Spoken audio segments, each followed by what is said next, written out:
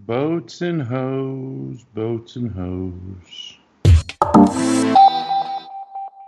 Hey everybody, it's episode 57 of It's Just Bodybuilding. Dusty Hanshaw, myself, Big Ron Partlow coming at you. And we have a guest today, bodybuilding's favorite pirate, Ben Chow, on It's Just Bodybuilding.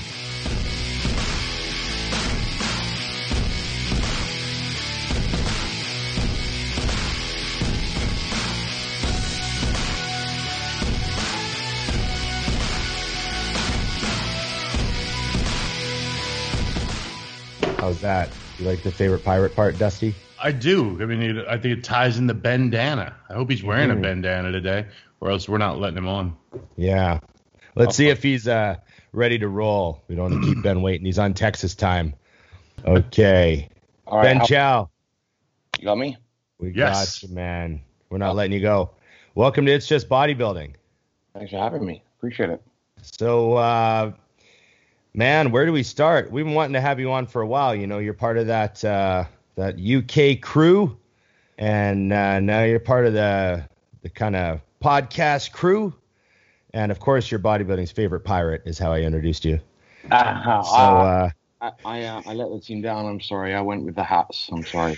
I was a little sad about that, but it's camouflage, and you're in Texas, so I feel like you're embracing the whole Texas thing now. Have you gotten a truck yet? I think Hunter's gonna make you buy a lifted truck. Yeah. No, well, my wife had a truck already, so that's now my truck. There you go.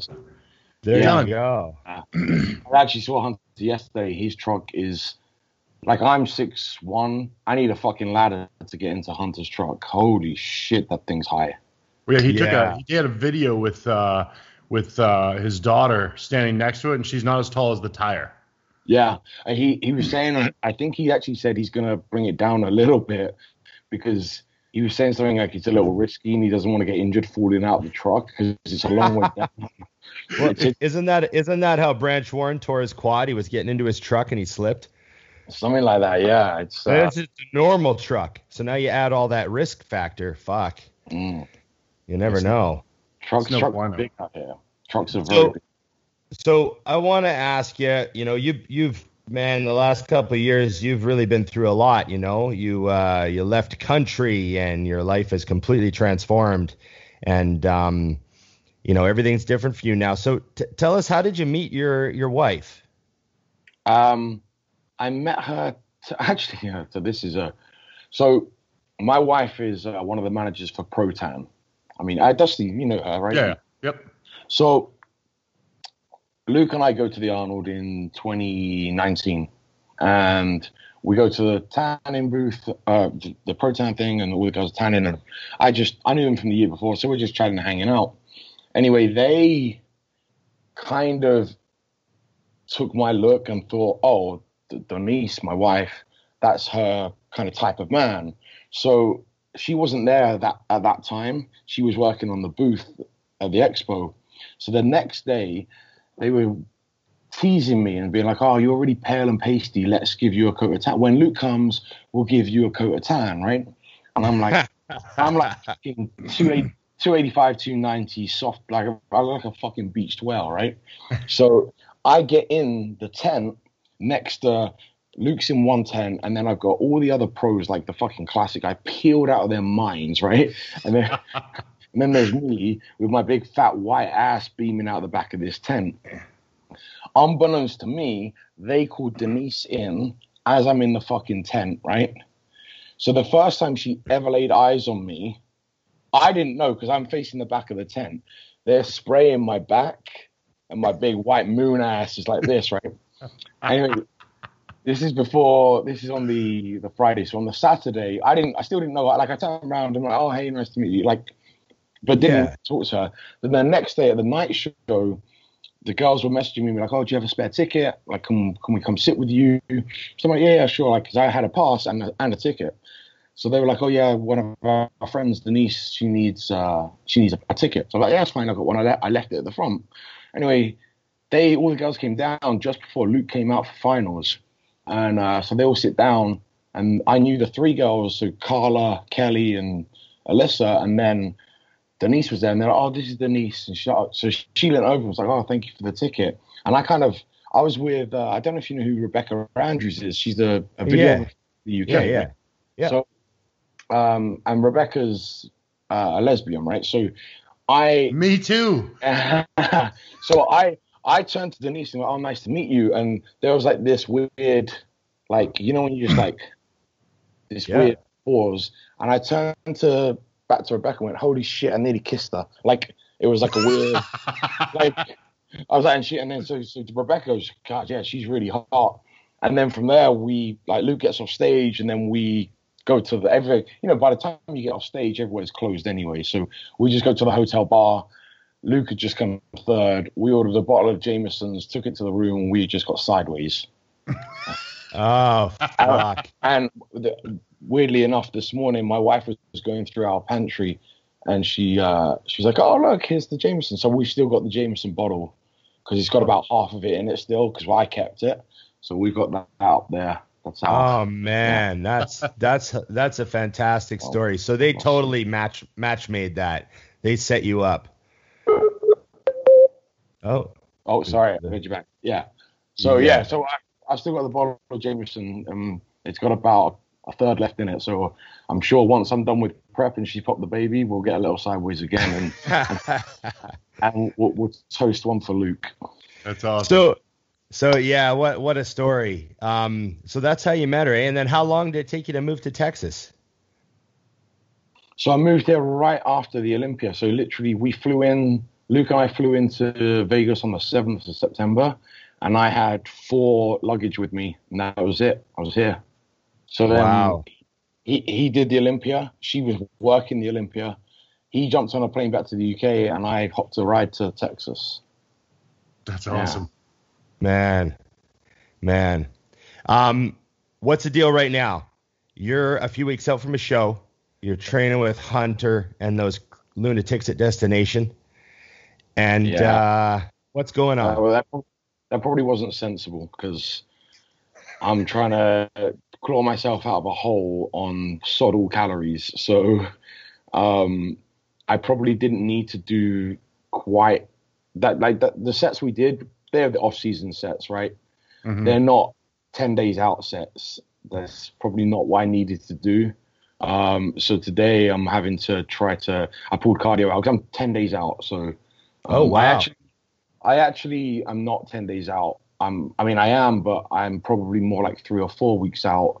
I had a kidney issue a few weeks back and it set me back, but it's unfortunate, but it is what it is. And with the baby due, I don't really have a backup option, you know. I just have to try it. I'm going to have a death week this week and just try and pull the last bit off. My upper body's where it needs to be. My legs, they need 3 more weeks in an ideal world. So is that normal for you to lose like that, top to bottom? My upper body, like in my off season, I still tend to have some abs and the front, like my front torso is always right. So my front torso is always stays lean in my off season. Mm-hmm. So that comes in real quick anyway. Normally my legs come in and then my back is the last thing. But since I've had this kidney issue, I've actually got nephrotic syndrome, which means that my kidneys don't filter protein properly. So I actually have excess protein in my urine, and it's causing some issues. I had kidney damage back in 2018, which is why I semi-retired from bodybuilding. And again, one of the things I did, I get blood work done quite a lot, but what I was doing was just going off of my EGFR and CK, and I'd actually improved those numbers, which I was very surprised about. What I wasn't doing was when I was going and having my test done, I wasn't doing a urine sample. And this urine sample that was showing that my protein in the urine was at a 2+, which is very high. And then my blood albumin was very low, so I'm not absorbing correctly. Which is also no bueno for bodybuilding. You're not using your protein. Right, and so it's a catch-22 because I'm like, well, where do I go? I'm like, at this point I was 5 weeks out, and I'm like, what do I do? Like, like, I don't want to pull the prep. I'm adamant I'm going to finish it, even if I have to limp through it. And I'm not prepared to pull the plug on the prep. I'm not a pro. I'm not trying to push for a pro card. I just want to finish something I've started. Yeah. Understandable. And Denise is fully on board. We had a discussion. I chatted to Fuad. We had a discussion, and we said, look, as long as I don't make the kidney condition worse. So we just had to make some changes and basically shut everything down supplementation wise. And I'm limping through semi TRT, you know. Yeah. Who's Well, doing man, your prep then? Is that you or Fuad, or who's doing your prep, writing it? oh, did you lose us for a sec? Sorry, yeah, my bad. Let me shut some of my computer stuff down because I think it's. Yeah, I think those are notifications or something. Yeah, sorry. Sounds like. I was saying, who's doing your prep? So I was working with Justin Harris, and then I kind of just, at this point, it was at 5 weeks out, I just had to kind of go do my own thing and make some judgment calls. I didn't want to put pressure on anyone and put my health in someone else's hands. Mm-hmm. So I'm just kind of limping through with some advice and some eyes from some friends. Right. Nice. Rather than, you know, I really didn't want to put that pressure on anyone, and look back and feel like put them in a position where they if I'm a coach and I see those numbers and see the thing, I say, hey, we're pulling the prep. Yeah. Right. Well, I'm not prepared to pull the prep, so I'm not prepared to put that on a coach. Right. That makes perfect sense. I've had that with clients where they'll reach out and I see their blood work like right when we're starting, and I'm like, oh, I'm not going to prep you. And they can't understand it. I'm like, something happens to you, then I did that. Even though you came to me with that, no one knows that. And all of a sudden, I got the reputation for whatever happens to your body. Yeah. You know, no, I'm going to pass. Yeah. It's a tough one, you know. And I'd like to be able to give certain clients like disclaimers, be like, sign this, and then if you're not, because I say to everyone, like, blood work, even if they're natural and they want to start their first cycle, I'm like, I want to see your blood work first, so we have a reference point, right? Yep. Yeah. Like whatever, it's something I didn't do, but I wish I did do right at the very beginning. I wish I'd got a full blood panel done, everything, so I knew what my baseline was. Mm-hmm. The first time I got blood work done, I think it was after my third cycle, right? And then by that point, I'm all out of whack. Right. Yeah. Yeah. Where's your motivation come from for training and getting in shape and you know what you're doing right now, wanting to finish what you started? Where do you think that comes from?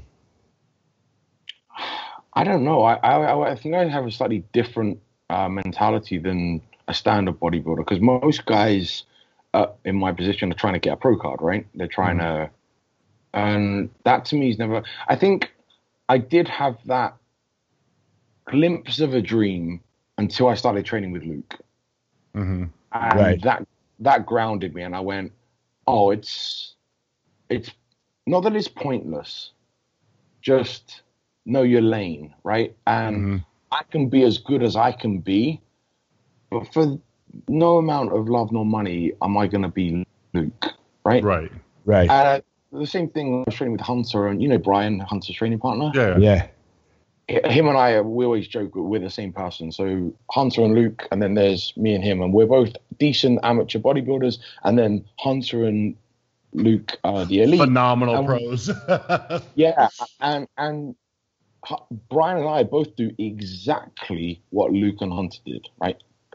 In terms of in the gym, out of the gym, food-wise, supplement-wise, identical. And I took a good run for 4 years with Luke where I was signed off work, so I lived a pro body lifestyle, right? I would go around his house at 8 o'clock in the morning, and I'd leave his house at 8 o'clock at night, and we go to the gym, and I just watched my body change versus his body change, and it grounded me and went, there's a level, there's levels. And I can improve, and I can be better, and I can always be better. Yeah. But don't kid yourself that you can ever get to because it's just not the same. So with that in mind, I just want to be the best I can be. I'm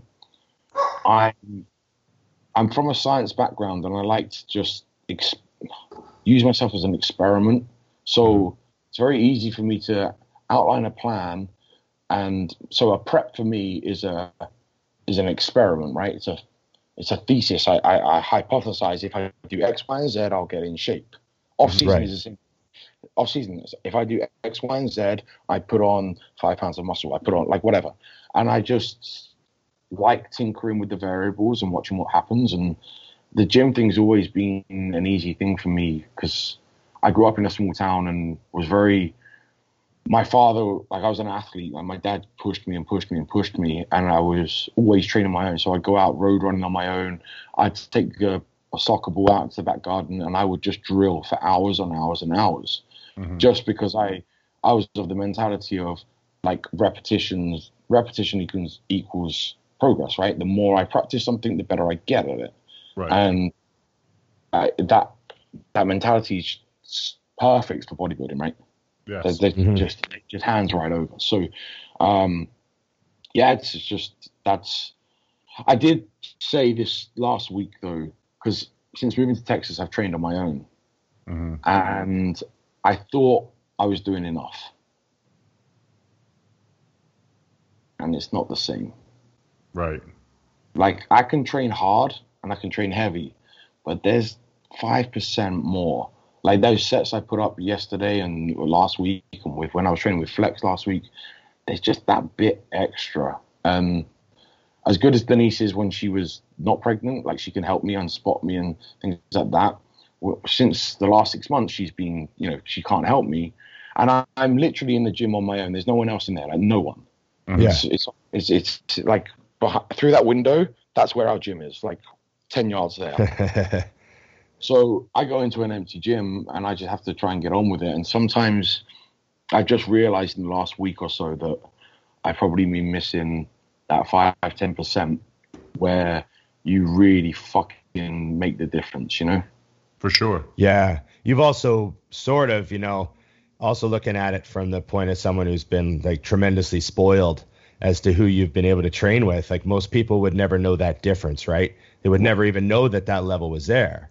Yeah. And like they're not training with Luke, know. And that's what I mean. yeah. Even I forgot.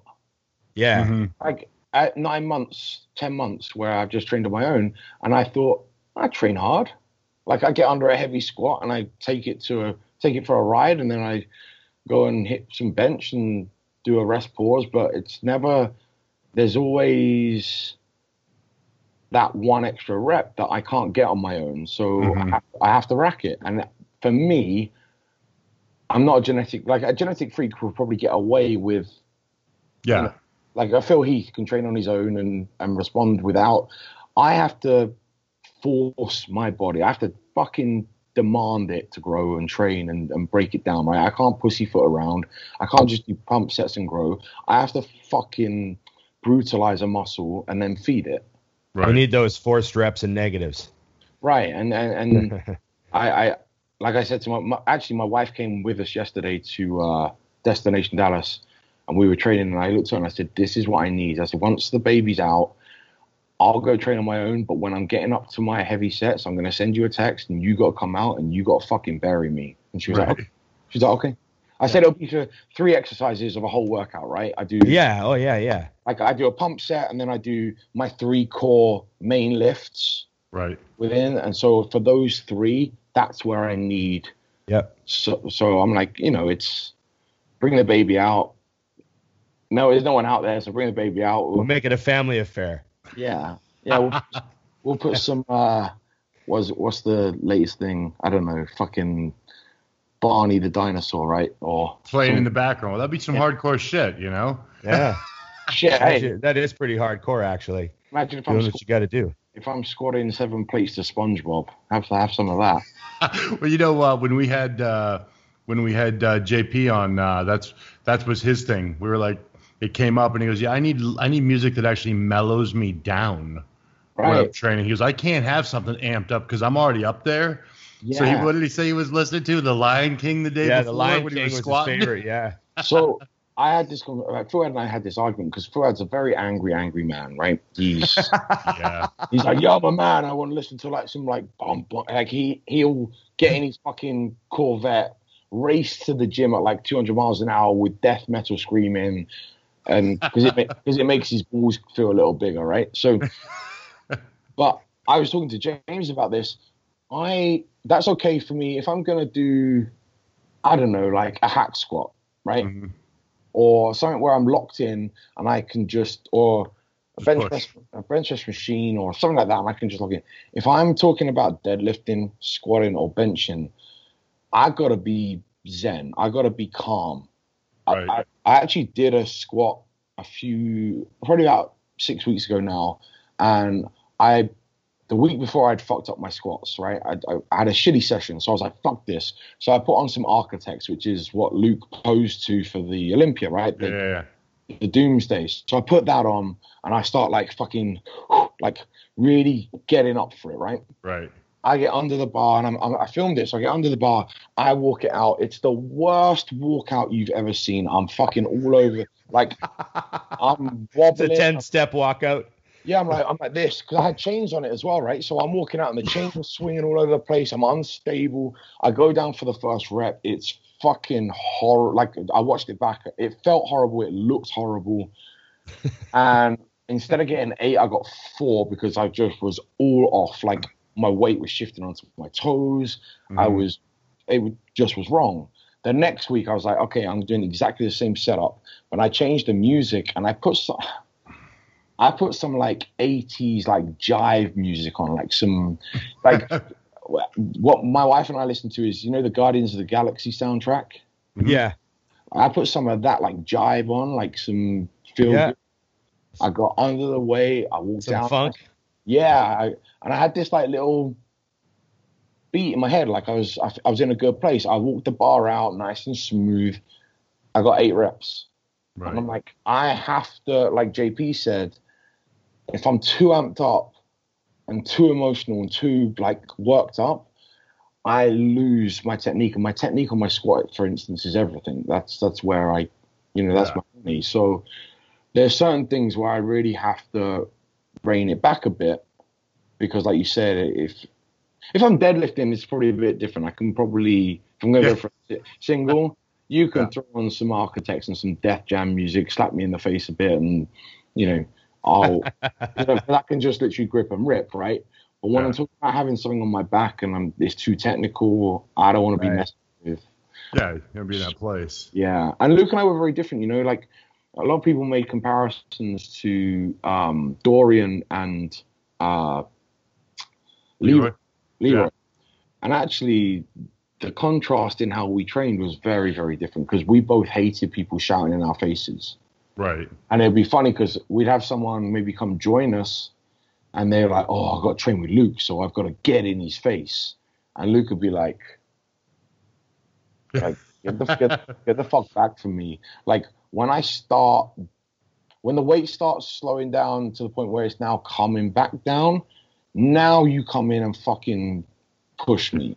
Yeah. But like, these guys where you'll unrack a hack squat and you're gonna get 10, right? And the first 2 and you've got some guy screaming, going, come on, you've got them. Like, hey, I'm on 2.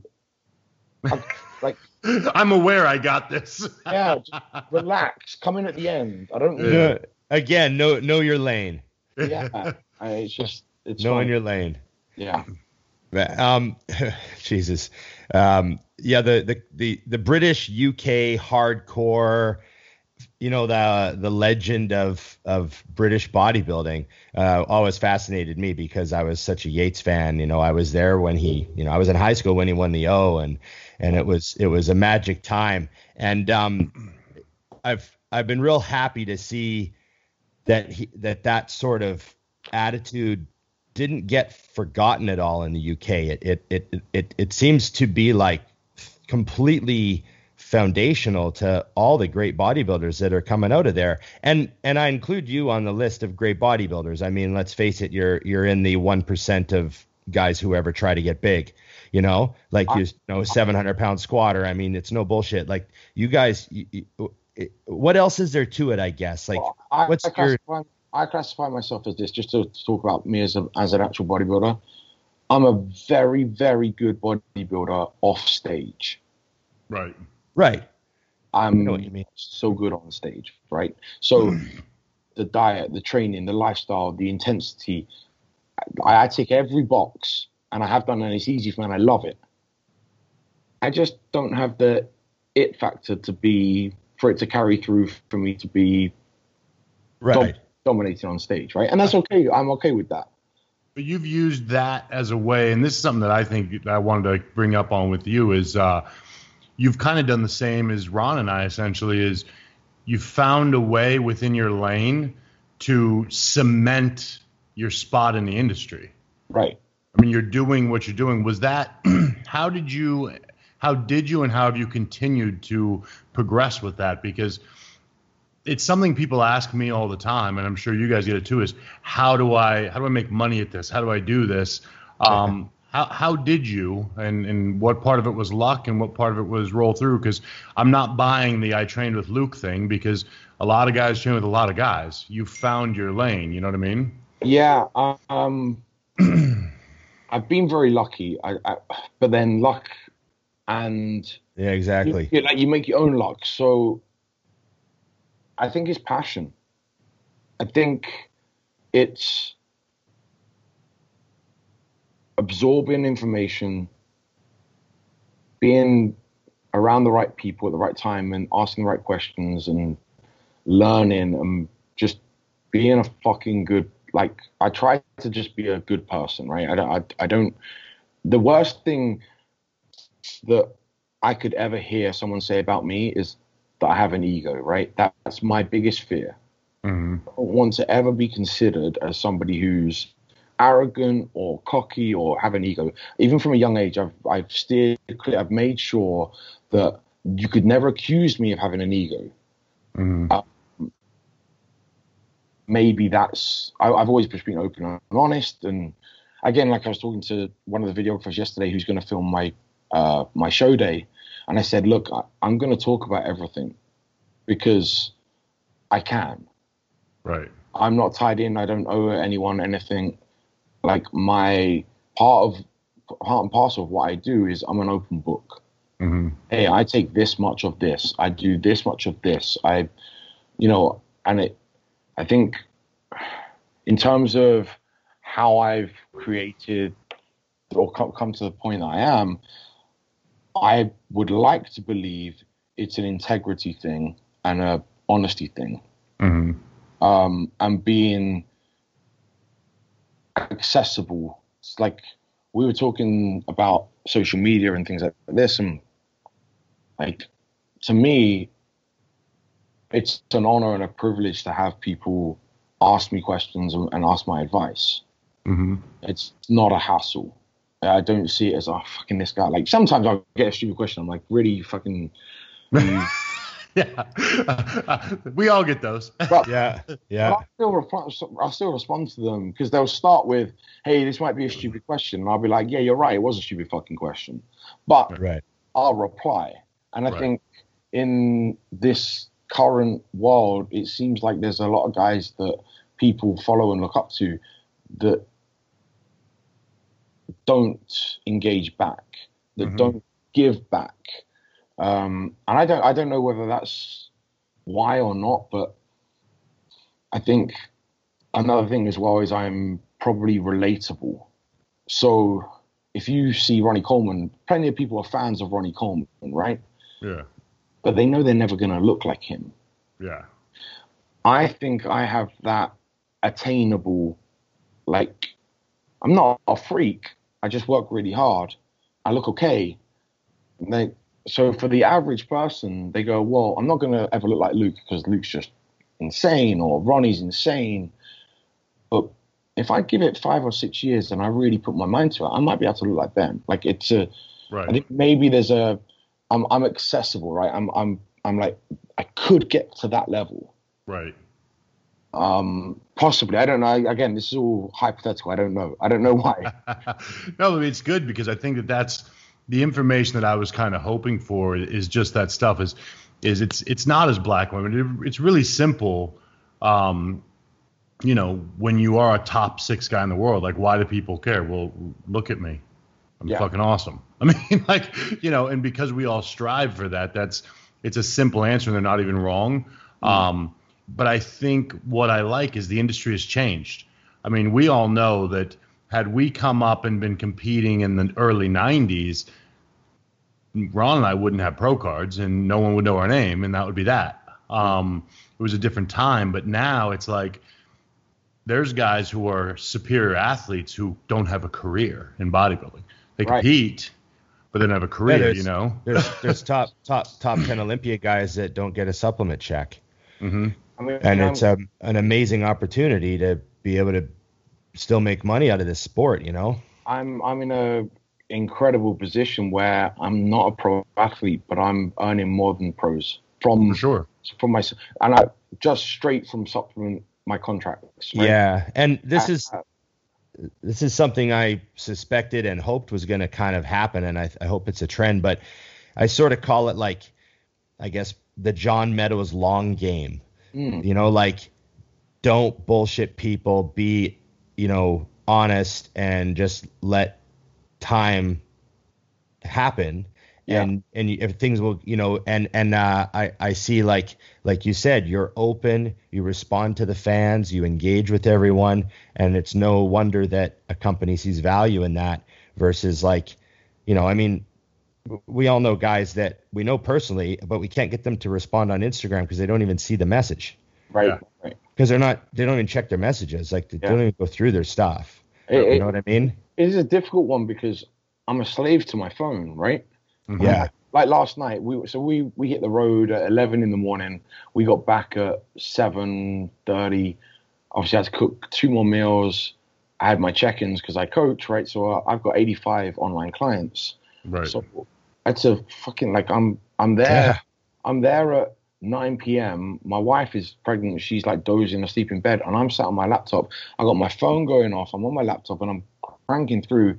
Then I'm checking my message requests because people are messaging or asking things or coaching inquiries.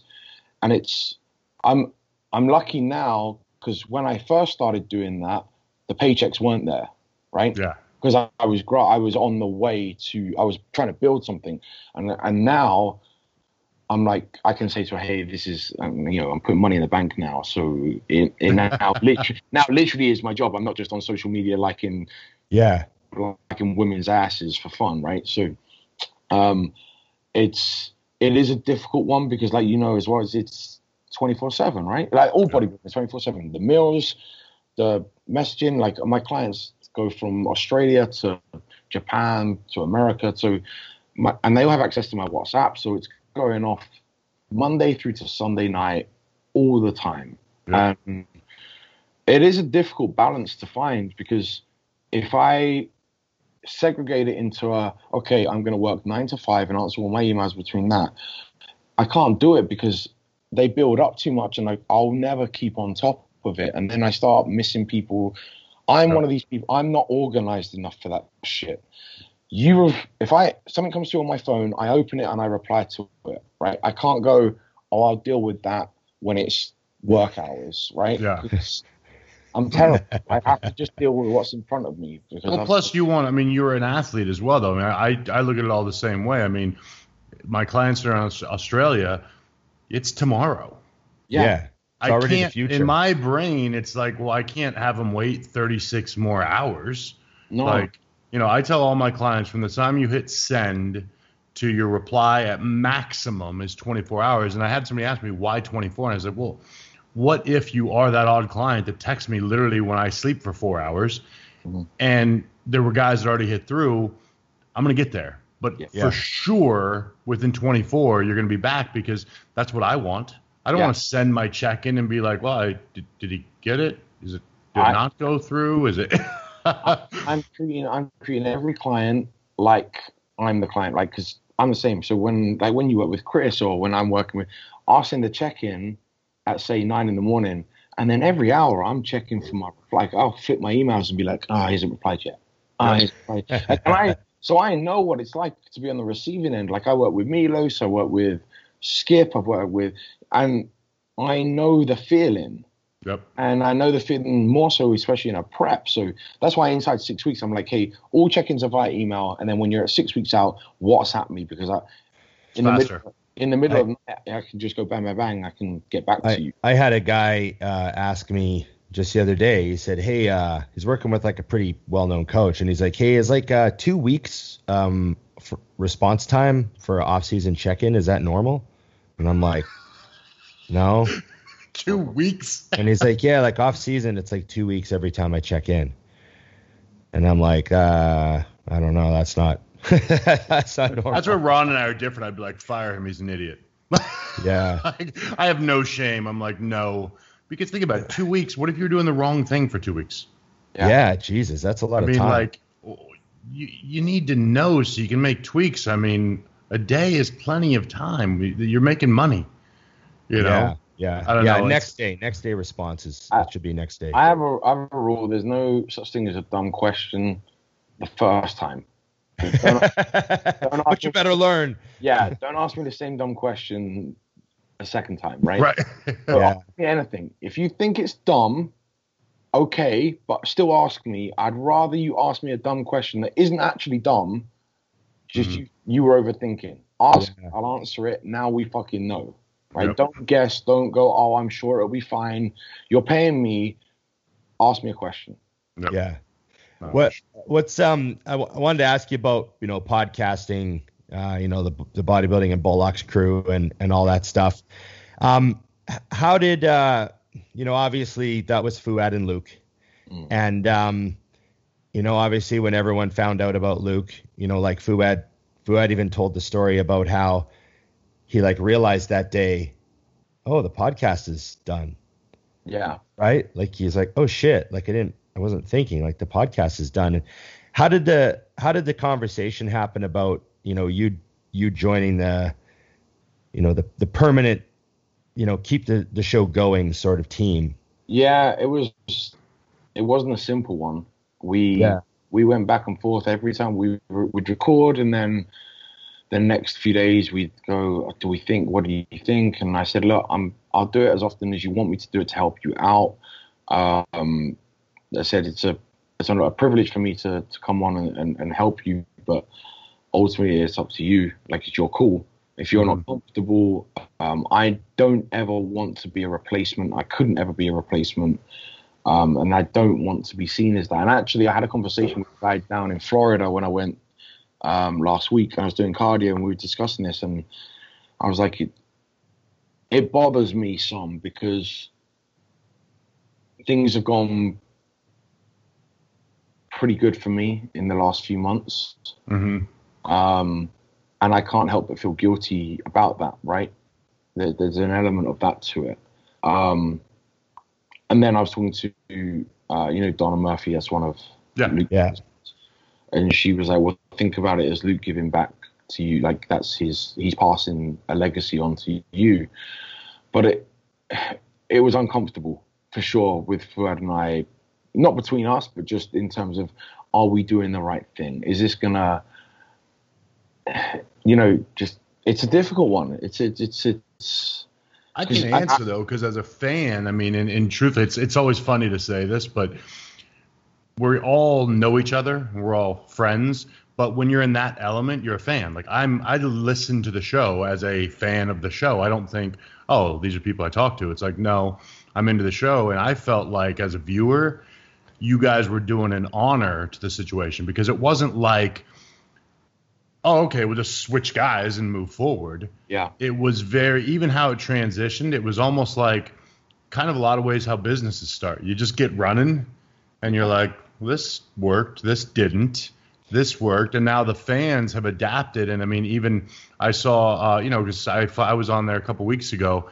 and even as somebody who jumped in, it was cool to go, I like how they did this, where you bring someone in and then out, just because everyone knows the show now. I mean, I think every person who's truly into bodybuilding watches and listens. So it's like you know what you're there to do for your hour. You know what I mean? You have fun with it, you move on, and that's it. And I think it feels like, as a fan watching, the way you guys have transitioned it, because it's not Fouad and Luke anymore. Yeah. It's a different thing, honoring the old thing. And I still laugh though when they, between the Instagram bodybuilding bucks and the stuff that Fouad puts up, where you'll see stuff like they put something up the other day talking about banging Stifler's mom. Yeah. And I fucking lost it because I was like, man, every time they post those up, I remember like that guy. God, we lost a legend on every level. Yeah. The guy that does that Instagram, I don't know who he is, but he is insane because he finds stuff. And you got to think about it. An average podcast of the bodybuilding bollocks is like, I don't know, call it 2 hours average. Yeah. It's digging out 1 minute. Comb through all that stuff. I don't know how he fucking does it. And he does it quick and he does it well and it's impressive. It's funny as hell. But I think the way Fouad and I approached it, and like you said about business, we were like, the podcast is a business thing for him. That's why he set it up. And then, like you said, businesses evolve. And I said, if you just started hostile with your business partner and then things happened or something happened and you wouldn't just shut down the company, right? You adapt, you evolve. And I think one of the things that we've kind of got into is going, okay, well, let's do it as a three-way, because no one person then is replacing Luke, right? None of us are good enough to be Luke on our own, right? So we're sharing the load, whether it's James and I, whether it's Ian and I, whether it's Ian and James, and it works. And there's a link to Luke still because you have myself on there or you have James on there. So for the guys that really, there's always some nostalgia there, and we always pay that respect and that honor to Luke. And we're just trying to, I think I view it as it's an honor for me to be able to continue that for Luke. You know, like it's his thing, and I don't think, again, without sounding cocky, I don't think he'd want anyone else. I think he'd want me to step into that role, you know, because him and I were, I mean, the relationship him and I had, it was intense. You know, we were very, very, very close. Yeah. And I think it like you say, it was a horrible situation. It was a horrible decision to decide, and we still bumble through it. And like, do you think this is the right thing to be still doing? And you know, you self-doubt and question things a lot. But I think for the most part, we just kind of suck it and see what the response was. Well, people. Well, that's the answer. The audience. That's like, I always tell people with even with social media and stuff, like the audience will tell you if you're doing the right thing. Right. Like you can think whatever you want. I mean, we've all been there where you put up something thinking it's going to be a real hit moment for fans, whether it's a video or a training or a post, and it does nothing. And then you kind of toss something up randomly and it lights on fire, and you're like, yeah. What? Well, I mean, who would have guessed fighting 100 small bears would be such a big deal? Yeah, who would have guessed? Who would have guessed? Or the spoon fork thing. But the thing is, I mean, Dusty and I go through this all the time. We'll record a podcast and maybe it'll be one of our solo shows where we don't have a guest, and then I'll message like Scott afterwards or Dusty. I'll be like, I'm not sure that was any good. Like I don't really remember myself really contributing to that show. Like, I feel like we shined any bright. Yeah, like I don't really feel like that was a good one. But then it'll come out like, 3 days later it comes out and we get all the same messages from people like, fuck, that was a hilarious show today or whatever. And sometimes I just think, man, do we really have any clue what we're doing? It's a really powerful thing. I had a message this morning and I read it to my wife. It's from this girl. She competed yesterday in her first ever competition. She did wellness and she won. And she just sent me this. It was so long that she had to send two DMs. Right. And she was like, my friends were telling me I had to reach out to you just to say thank you. Yourself, between you, James, Fouad, and Luke, the podcast really helped me get through my prep and this and that. And I mean, the prep thing's one thing, but then there's been some other messages, particularly pertaining to post Luke, where people are like, hey man, like I was in a real dark place and it saved me. It stopped me from doing something silly, or it's made my relationship with my wife better. It's made this better. It's like, because we try, like, we'll discuss, we discuss everything from how to, like, the issues that we have contending with being a bodybuilder and having a relationship, right? And like trying to keep life happy and this and that. And then people are like, oh shit, these guys have the same fucking arguments that we do. Like, well, I think Luke might have mentioned anal sex a few times too. So, you're always going to start some conversations. Yeah. We like to be the medium between the couples. Yeah, it's like therapy. But. Hey, what's up, guys? Scott here. I'm going to take a quick commercial break, and then we'll get right back to the programming. If you're listening to this on iTunes, do us a favor. Leave us a good 5-star review. That'll help other people to find our shows. Thank you for that. All right, so I'm going to shout out the joint supplements that they have available over at TrueNutrition.com today. And listen, if you guys didn't know, I mean, most of you probably do, I had a partial tear in my shoulder recently, and it was quite a scare because I thought I wasn't going to be able to continue lifting the way that I enjoy lifting. I don't want that to end, and thankfully I'm not going to need surgery, but I am going to need to take care of my joints, and this was a wake-up call for me. So I talked to Dante Trudell. It turns out there's only 2 supplements that will actually rebuild connective tissue. So the first one is hydrolyzed beef collagen, and they offer this through True Nutrition. It's not cheap. We're talking like $25.99 a pound. But listen, each scoop, you get 29 grams of high-quality, high-digesting protein, plus you're rebuilding your connective tissue. So you're using this as a supplement, and you're using this as food, so you can replace some of the protein powder you would have been drinking to offset the cost. I got the unflavored version, and basically there's no taste to this stuff. There's maybe a tiny, tiny aftertaste, but there's basically no taste. And what you can do is you could just mix in some Crystal Light or mix it with, an intra workout that you're using. You could use it at any point of the day. I've been mostly using it either as an intra workout or I've been mixing it with my pre-workout. I had a little bit of Crystal Light and I am good to go. The second supplement that I'm using is a product called J-Flex from True Nutrition. And the most important part of this is a supplement called UC2. That's undenatured type 2 cartilage. So with the beef collagen, you get type 1 and type 3.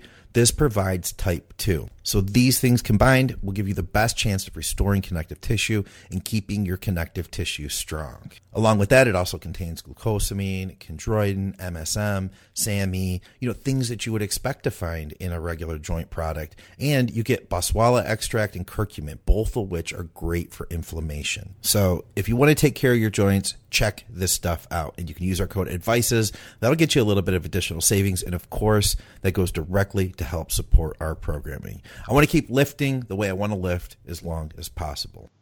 So what's the plan after the show then with the kidney thing and all that? Do you know, is this something you're going to be able to keep continuing on a competitive side, or will you rotate primarily into videos and on that kind of thing? What are you thinking? So my head says one thing, my heart says another. Right. So my head is like, you don't need to be a bodybuilder. You're earning the living. You're doing your thing. You can stay as you are. My heart has had a fire lit under it. And the passion for bodybuilding has come back with vengeance on me. And I am fucking like ready to go. And I need to, so I'm going to go, but I'm going to go sensibly. And I think this is again where I think I can tell a story, because I'm not in a perfect situation. Right. I have a hurdle to contend with. So how much muscle can I fucking put on whilst keeping myself healthy? Right. Right. Right. And I can document that. I can log that. I can bring people along. I can educate. I can learn. I'm going to be learning myself, and I'm going to be educating alongside it. I think that's where, again, how we were talking, like I've had my injuries, right? I blew my back out. I had surgery on my back in February. I've had my motorbike accident. I've not had an easy ride. There's plenty of people out there that have had injuries and they're like, oh, well, that fucks me now. I can't make progress. Yeah, I'm done. Yeah. They don't come back from it. And I'm like, the hell with that. I was in a wheelchair for 6 months before I started bodybuilding, right? Mm-hmm. Like 6 months before I met Luke, I was in a wheelchair. I got out of a wheelchair. I was on crutches for 2 weeks. Then I met Luke. Then I did my first show. Right. So I'm like, the hell with that. Don't focus on what you can't do. Focus on what you can do. So, okay, I can't go balls to the wall like I was when I was 21 and blast a ton of gear and shovel a ton of food in, not worry about my blood pressure ramping up. Like, I have to be considerate. But how can I be healthy and make the most amount of progress possible? So Right. I spent a ton of money on gym equipment last week, and my wife went crazy at me. So that's funny. Perfect segue. I got to get to some of the fan questions, and the first one I was going to ask you is if you only had room in your gym for 5 machines, not including barbells and dumbbells, what would they be? So here's where we can hear about your home gym.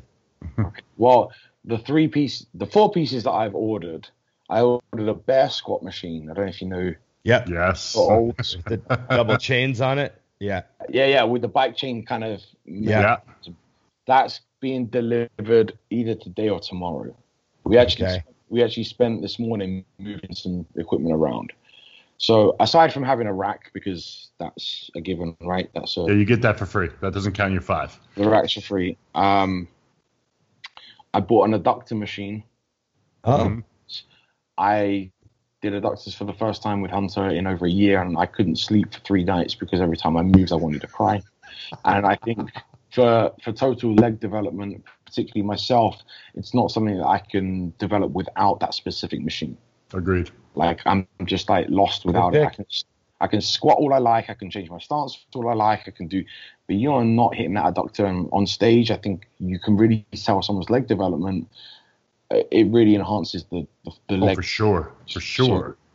Especially for a tall guy, just needs as much muscle on his legs as possible. Right. Well, the inner thigh, if not, you've got, put it everywhere. Yeah. That doesn't matter. Fucking put. my femur's 2 foot long, right? So it's like, yeah. Doesn't matter how much quad I put on there, it's still narrow. I've got to fill in that gap. So the adductor machine, I bought an Arsenal strength vertical row because for me, I have no back and you have a back injury. I have a back injury, and also I really struggle to connect with my back unless my chest is supported. Mm-hmm.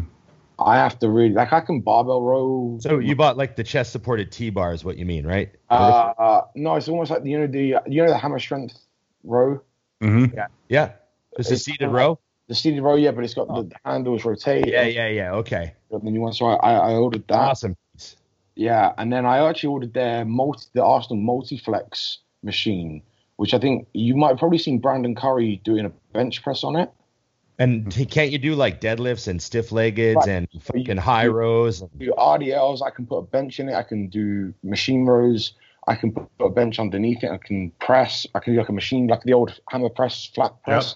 Yep. And I'm like, that covers a bunch of different body parts for me in one machine. Yeah. Right.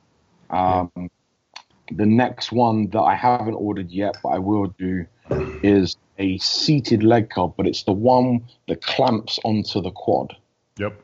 Because that for me, I can't miss. If I can clamp my quad down, my leg in, that peak contraction, and again, hamstrings for me they're a big part that I need to develop. So, okay. I guess they're my, and then What's up, Jen? Wife's home. I'm on the hunt for a Cybex hack squat. Yes. Can't go wrong with a Cybex hack squat. Because again, also, I figure as much as I can squat, it's not developing my legs. Mm-hmm. Not anymore. I'm the same way. It's hips and glutes for me. Yeah, so I've just got to. I'm still going to squat. Like I've been out my off season, so I have 2 training cycles, and on the second training cycle, I have some squats in there, but they're towards the end of the session.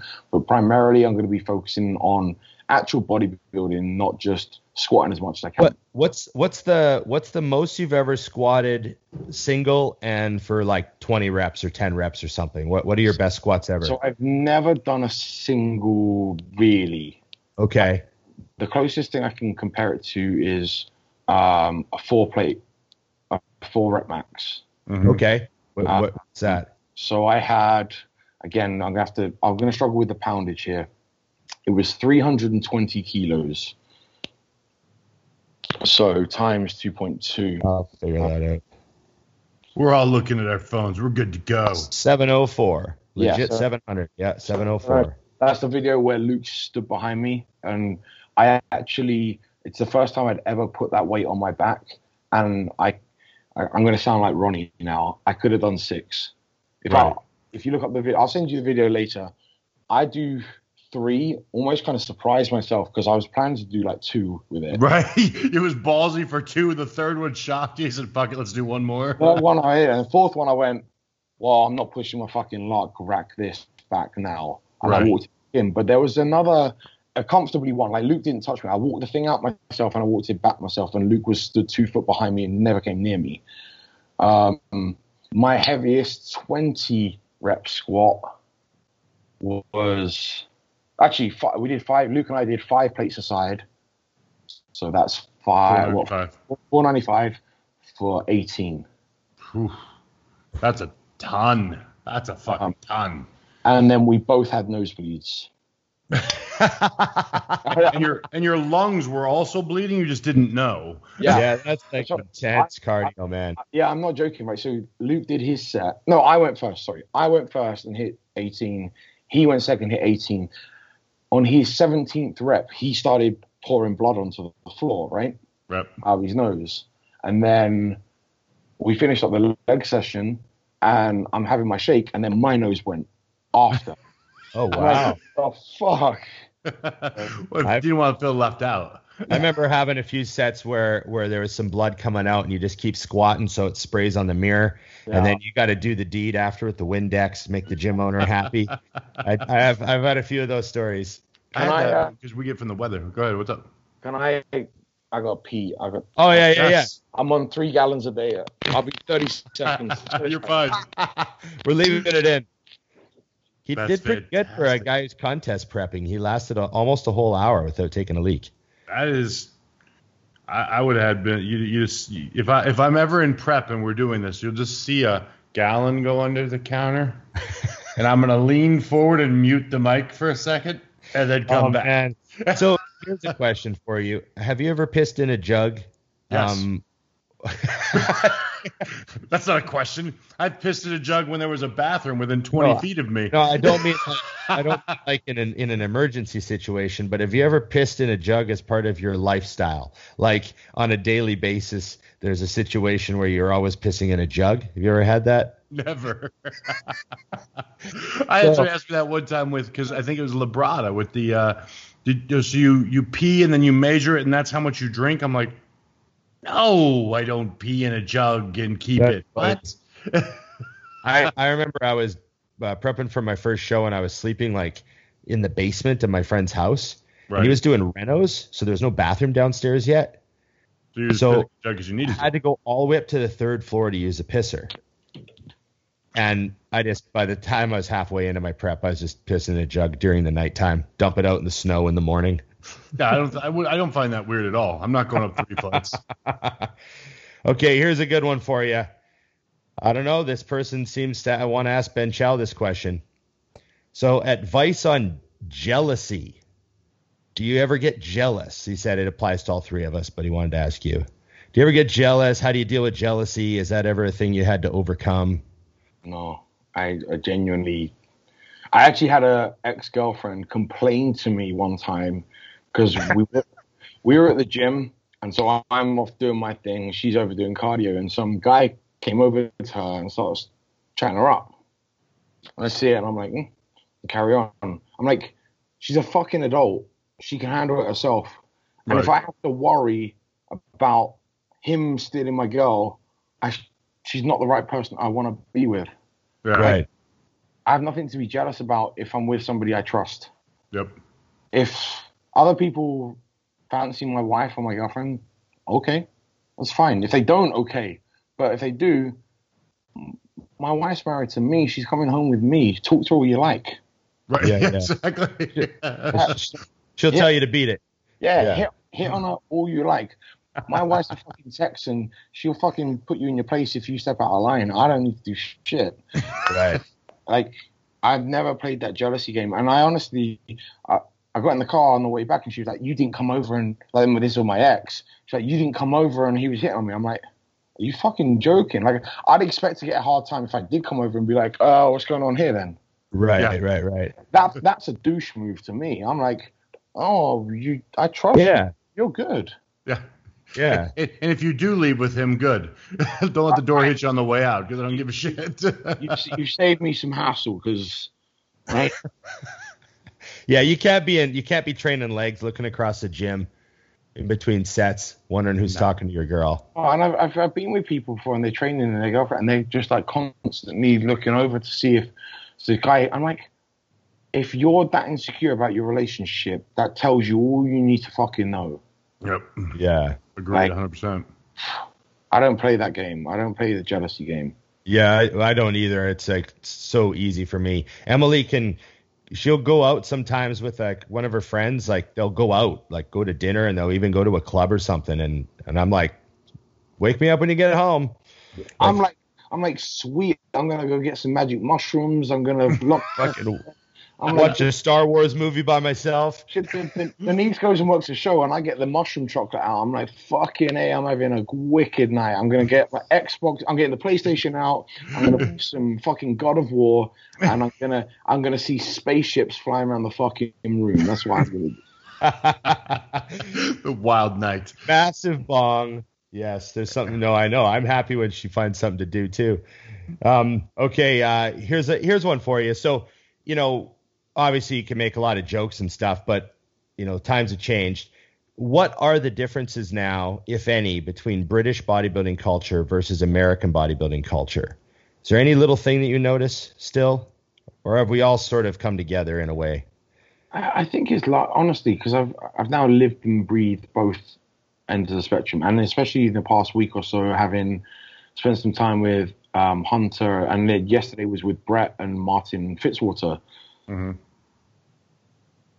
The guys get after it the world over. There's great bodybuilders all over the world. And again, going back to the question earlier that you asked about British bodybuilding, which I didn't answer, and the mentality there, I don't think it's any different. I think England's condensed. It's a smaller place, and I like Canada. Like, you look at the standard of Canadian top flight bodybuilders for your population, it's very high. Right? Yeah. Compared to, say, the USA, right? USA, there's tons of guys in the gym trying to... I think between Canada and the UK, possibly you've got the hardest, fucking strongest guys out there. Mm-hmm. That's not to say the Americans don't. Like, fucking... Especially... I don't know what's it... Away from the coast, right? So everything down the middle. From Ohio down to... Texas and all of that corridor, there's just some strong fuckers out there that like getting after it. I'm always amazed of how many of those freaks that you've never heard of. Yeah. Where you're just like, you're in a, when you're, I know, Ron, you've had this too when you hit some of these gyms we're at, where you look over, you're like, how do I not know who you are?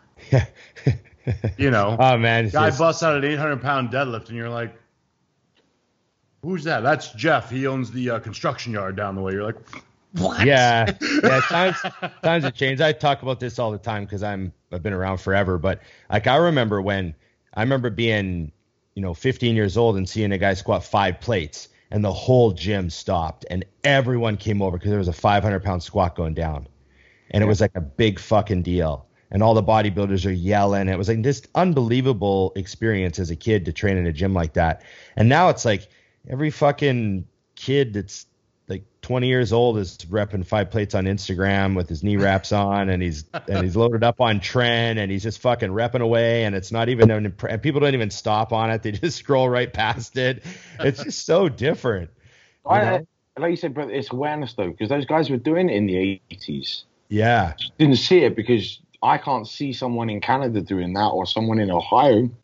Yeah. Now, so many more people now. Now I just go ding, ding, ding, and it's gone viral, you know? I think, like you said, I've been very spoiled in, I think the last commercial gym that I trained at on a regular basis, I was 17. Right. Aside of that, I've been in bodybuilding gyms. Yeah. So for me, it's just normal. Mm-hmm. Right. And even when I was training in the commercial gym when I was at college, it was still pretty hardcore because you guys were in there. I was a $135, right? But I was still squatting fucking heavy. I was wriggling. I was underweight. I had no business being under. But to me, no one ever taught me at that age. I wasn't into bodybuilding. I was just trying to be as strong as I fucking could. Right. So to me, I'm like, just get under a bar and put as much weight on it as you fucking can, and next week put a little more on. Like, it was just that was my logic, right? It was just get as fucking strong as you can, and the stronger you are, the bigger you'll be. And that was 2 + 2. That was all that made sense in my head. Yep. And I'd go home and I'd eat steak and rice. Not because and again, I didn't get into bodybuilding until quite late, until maybe I was 24, 25. Right. I was just going off of eat good whole food because I was a skinny, like I couldn't put weight on. Right. So I literally remember, I remember being about 13 or 14. I had an old Metrex creatine, right? That didn't mix, right? It was the fucking worst thing in the world. It just tastes like sand in a cup, right? Right. So I'd mix it in like water or orange juice because it said mixed with fruit juice. Yeah. So I'd mix it, chug it out my back door because it was like gritty and horrible. And I'd then go and I had the old, those York barbells, the sand-filled little things. Plastic ones, yeah. Right? My dad still has the little dumbbells with the spin lock on them. So I had a barbell and I had the 2 spin locks, and I would do squats in my living room. We lived in a small house, like a 2.5 bedroom house, like tiny little house, and I'd be in front of the living room mirror. So the TV's there, my dad's there, and I'd be squatting into curls, right? Squatting into curls, and I'd do it for like 35, 40 minutes. But 10 minutes before the end, I'd run out to the kitchen, I'd turn the grill on, and I'd get a steak, and I'd hammer the steak out, and I'd put it under the grill, and then I'd run back in, do another set. I'd go and stir the rice, come back in, do some curls, and I'd literally finish. I'd finish off that, so that as soon as I'd finish my training session, I'd put the weights away, I'd come out, and I had steak and rice, and I'd just sit and scoff that. You were the first bodybuilder to intra-workout cook. Yeah, literally. What I love about that, though, is the intra-workout food prep. But this is revolutionary. It's going to happen now. All gyms are going to start putting kitchens in their gym so people can start meal prepping. Giant grill down the side where the dumbbell rack used to be. Yeah. But you reserve it the same way you put your towel on it so people know that that's your heated grill. It's ready. Everyone's got numbered. I think about it, as dumb and as young as I was like, that's not a terrible idea. Like, I do heavy squats and curls, and then I go and put a steak and rice meal down. You are a man. That's what's funny is that's a genius thing, actually. And I wish, and I know you guys, because, Ben, I know you're the same as me. There's a ton of clients. Like, everyone wants to make it so complicated now. And if I had a client that did that, in fact, do you remember? I don't know if you wouldn't have seen my stuff yet, but I had this client. I used to call him the mute. He didn't speak at all. And he used to come into I owned nutrition stores, and he would come in and he was buying all these supplements every week, buying supplements. And finally I was like, what do you eat? And he told me, I was like, you've got to be eating all the, I didn't even give the spiel, all the time. Eat, eat, eat. So then I see him the following week coming to get his supplements, but now he has a chicken breast on a fork. And he's in my store eating and asks about supplements. And he starts growing as the weeks go by. And finally I was like, I'm going to coach you, and I'm not going to charge you. because you're too interesting. Fucking insane. He became my training partner. I trained with him for years. Oh my God. Because the kid, but it was all here. He was just like you, train, eat, okay, and then he would just do it, and then he would grow. But it was never like.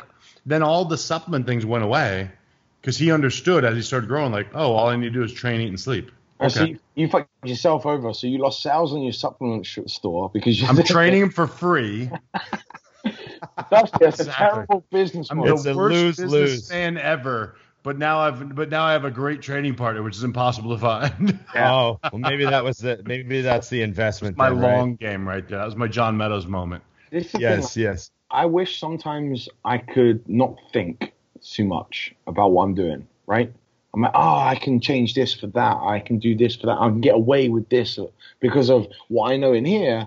I can tinker. And I'm like, stop fucking tinkering. Just do the fucking basics, right? Steak and rice 10 minutes out before you're done training. You need to get back to that shit. I'm gonna go back. Not old school. Like my training, I'm gonna go to bodybuilding training rather than.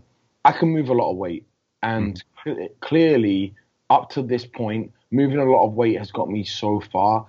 I think I can go a step further, using my strength, but applying it in a bodybuilding realm. I agree 100%.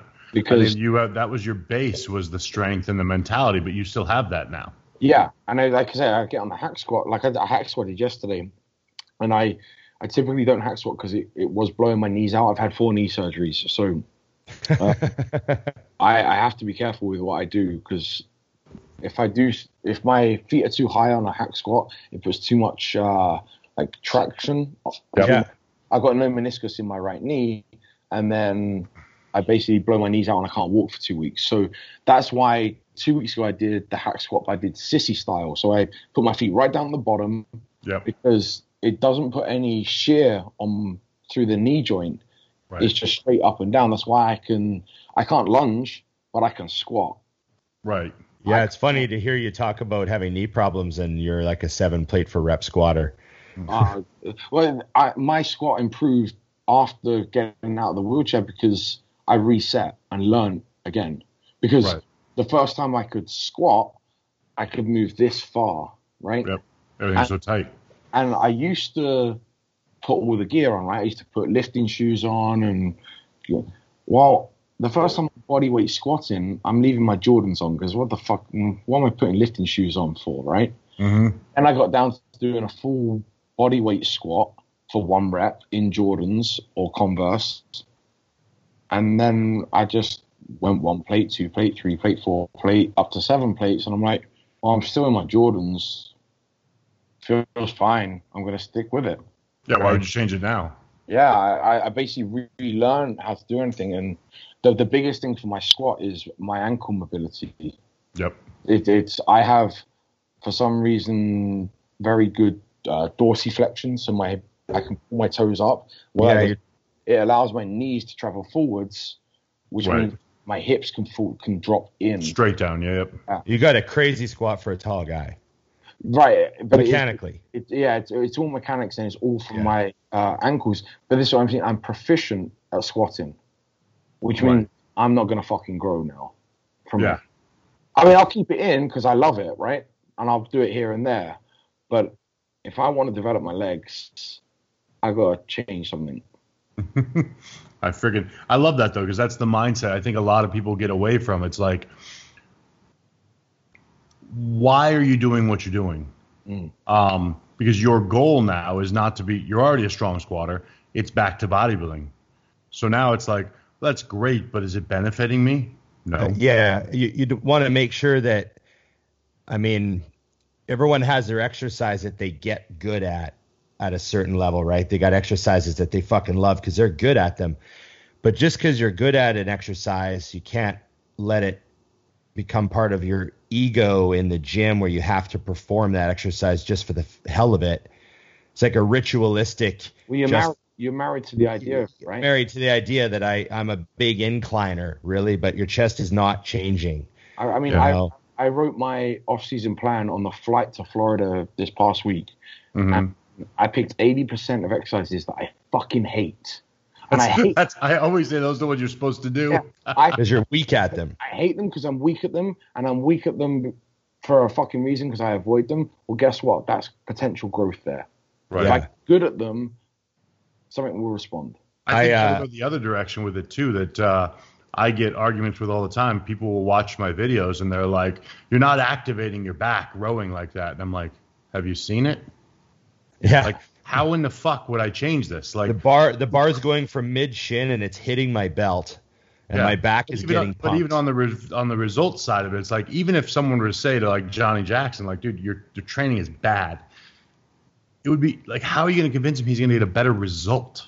Yeah. And that's what we're here for, is the result. So it's like same thing if you've got a flawless squat, like, but if your legs aren't growing, right, for you, who cares? That's what I mean. If I'm squatting like 3 plates and I'm like, oh, my legs aren't growing, you're like, well, yeah, get stronger. Go 4 plates, go 5 plates. I'm at the point where I'm like, I'm getting 7. Like Luke and I actually moved our squat to the end of the session. So the 705 pound squat I did was the end. Was my 5th exercise that day. Oh, Jesus. It makes it, yeah. And that's the thing. So you're like, it's not more weight. I don't need more weight. And apparently I don't need more reps if I can do 18 reps with 495, because that's anybody who's ever squatted 405 for 20 can immediately go, oh, yeah. I can't. I mean, I'm a strong squatter, and 495 for 18 is not happening. No fucking way. I couldn't do that now. I'll tell you that. You know, like, I mean, in so many levels, it's just not going to happen. I mean, fuck. You said that, I was like, ouch. So I'll tell you exactly the session, because we had the same setup for both leg sessions. We would go seated leg curl, and it would be up to a work of do a rest pause, right? Right. Then we'd go adductors, work up, do a rest pause. Then we would go leg extensions, and we would just do straight sets there, because we'd come back at the end and do our drop sets on that. Right. So that was just to warm the knees up. Then the 4th exercise, we'd go in leg press, and we'd do 2 heavy sets. It would either be, generally speaking, it'd be a Widowmaker, right? We'd work and do a Widowmaker. Then we'd go and squat. Now that we've annihilated every muscle that can possibly help me with this squat, we're going to put 700 pounds on the bar and we're going to squat. Yeah. I love the mentality. That's why I keep coming back to it, because I think a lot of people, like you said, they get married to something, and you have to ask yourself, it's the whole thing. Well, I get it all the time. Do you have to squat to have big legs? Well, no. Do you have to do anything to have anything? I mean, I always tell people, like, there's no rule. We get that all the time too. I love heavy skull crushers with a straight bar. And I'll have people reach out to me and go, man, those kill my elbows. What should I do? I'm like, don't do them. Yeah.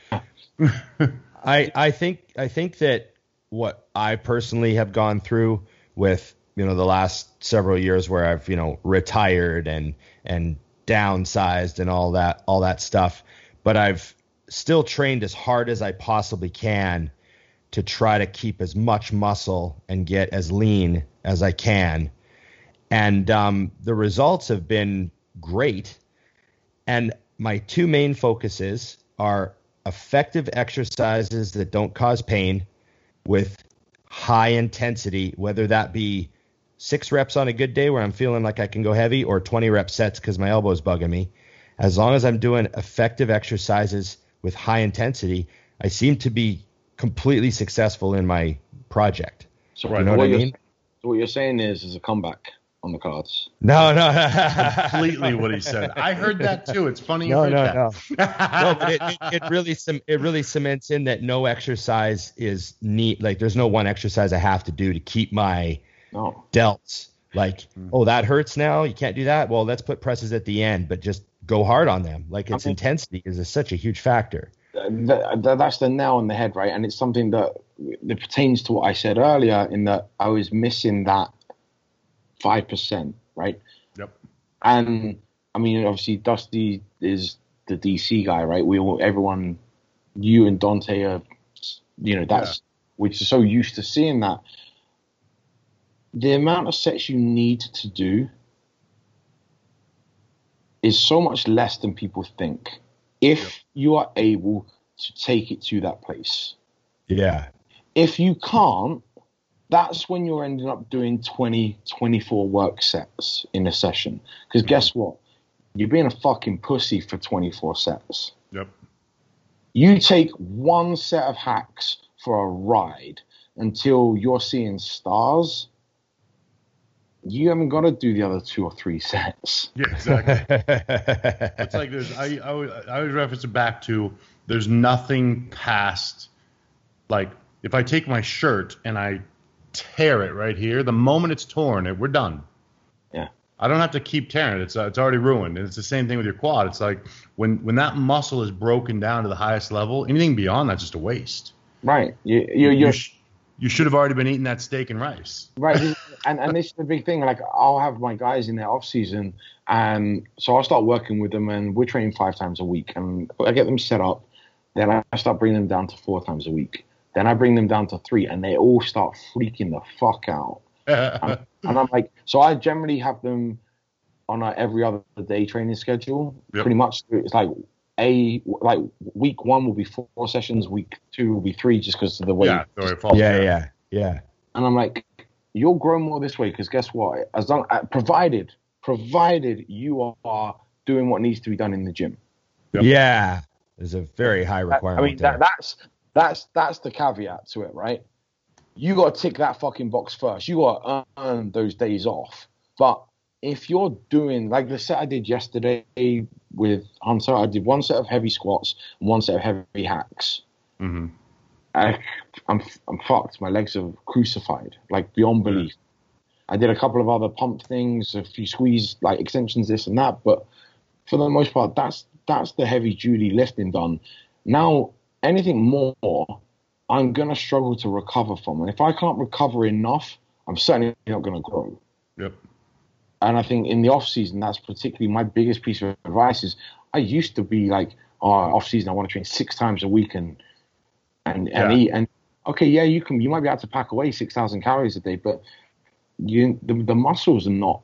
There's not enough time for those muscles to heal and regrow from that amount of damage. If you're training like Dusty does, like Luke was, like Hunter does. Yeah.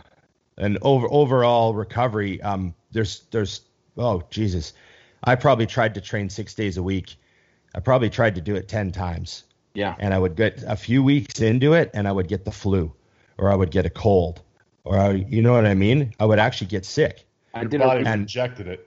Yeah, and it was just the way I trained. I can't do 6 days a week. 5 was great. I grew. I won shows. I was successful. 6 days, get sick. It was I bring people down to a 3 or that every other day, just right deep into the middle of the off season, and then as they start coming, and then they'll go through a cruise, and then as they start their off season push, back up to 4. Then I start bringing them 5, and like we'll taper it up and down, and we'll also regulate it as they need to. But like I remember I did 2017. That's the year I did the British finals. That's when James Hollinshead won his pro card, right? Mm-hmm. Right. I did a rebound with Milos right after that. Right. 9 sessions a week, training sessions, of which.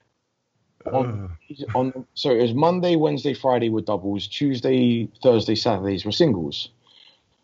Every day I was training with Luke, and then on the double days I was training myself in the morning and then training with Luke in the evening. So you were training with the intensity of a DC rest, push pull leg guy 9 times a week. Yeah. I did it for 8 weeks. Then I got sepsis, blood poisoning, put myself in hospital, ended up in ICU, gave myself kidney damage.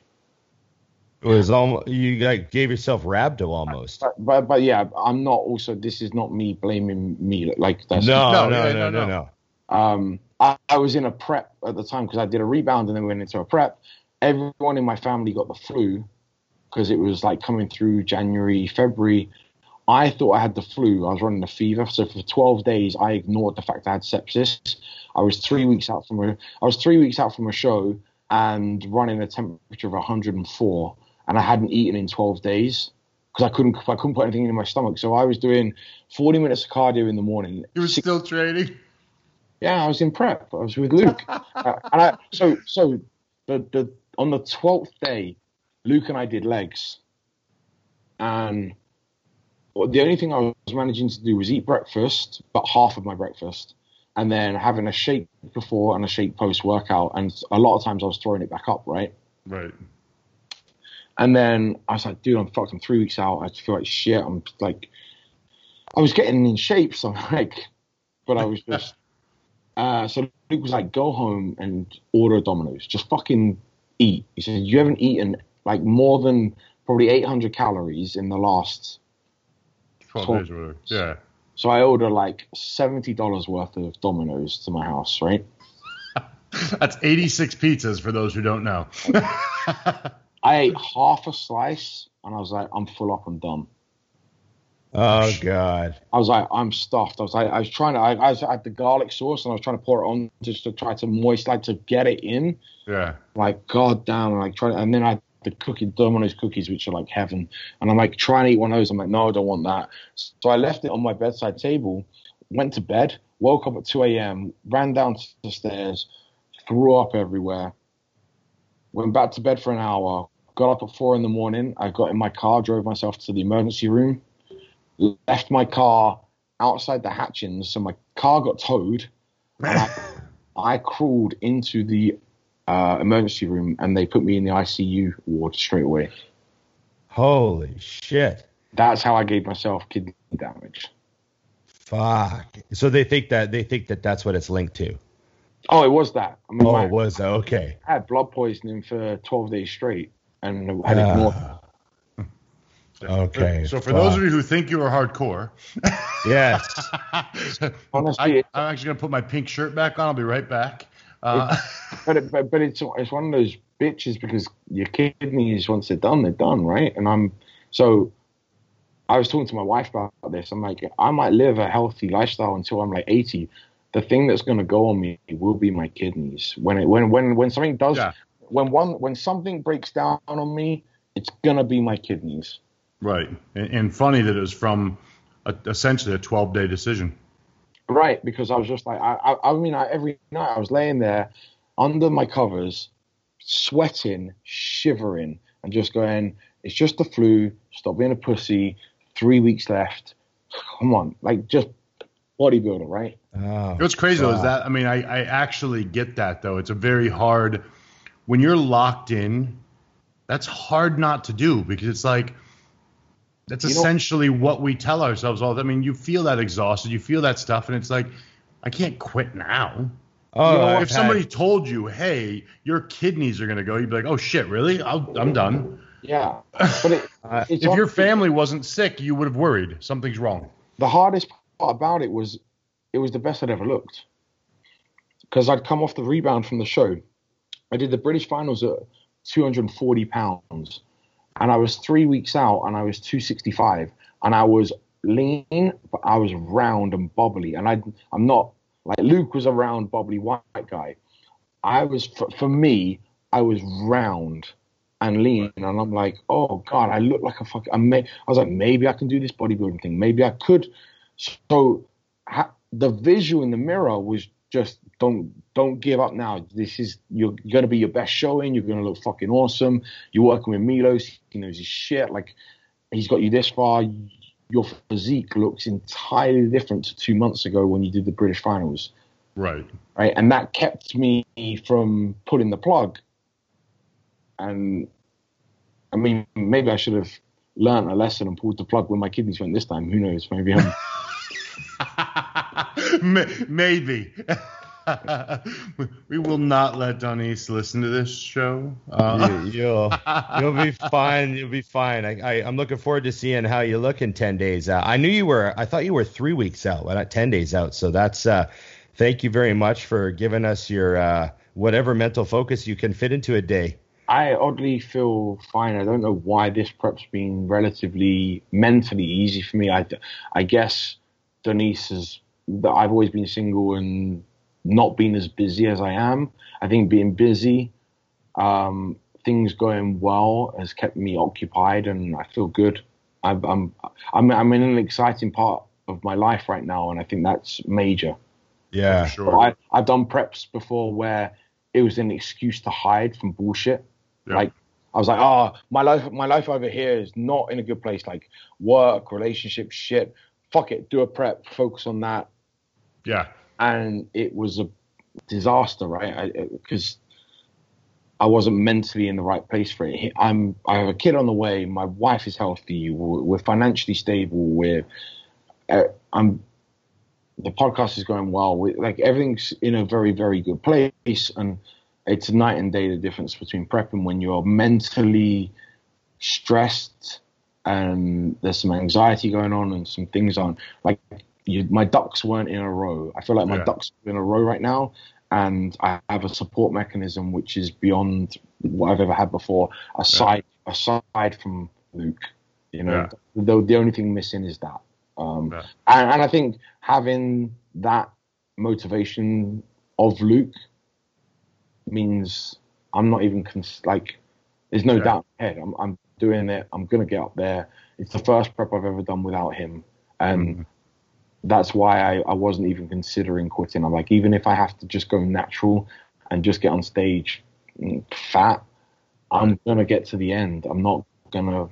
Like I set out to do something, and it might not be the final look. And you know what it's like as bodybuilders, you want perfection, right? Yeah. Yeah. Like, and if one thing's off, you know, oh, fuck it, this is bollocks. Da, da, da, da. But I can't. You can't have perfect, right? There's no such thing as a perfect prep. There's no such thing as you just make do with what you've got. Yep. Yeah. Well, we're rooting for you, man. And I'm glad that we get to hear you on Bodybuilding and Bollocks, and I'm glad you guys kept the show going. And I know Luke would be pretty happy to see everyone still laughing and making fun of each other the way it should be. I always say this: the whole. I was a bit nervous about the whole name, like my Instagram name of Squat Like Chow. Mm-hmm. It was entirely Luke's choice, and so now it's cemented in. I can't change. So you know how like most people have their actual name as their and then mine's Squat Like Chow, and I'm like, God damn, if I really have to actually be able to squat properly to have a name like that on Instagram. No, I think you could probably never squat again and you'd still be Squat Like Chow. It's just like I'm not 300 pounds anymore, but I'm still rep 300. But it's like nostalgia. I just had a belt made with Squat Like Chow put on it, and it just that's because I remember on the flight home from the Arnold was when I signed with Redcon at the Arnold. Mm-hmm. Yeah. Luke was like, you can't have. I had BL Chow, which is just like Ben Lee is so BL Chow 1. And he's like, that's a bollocks fucking name. Change your Instagram name now. He's like, now people are gonna know who you are. And I'm like, what do I put it to?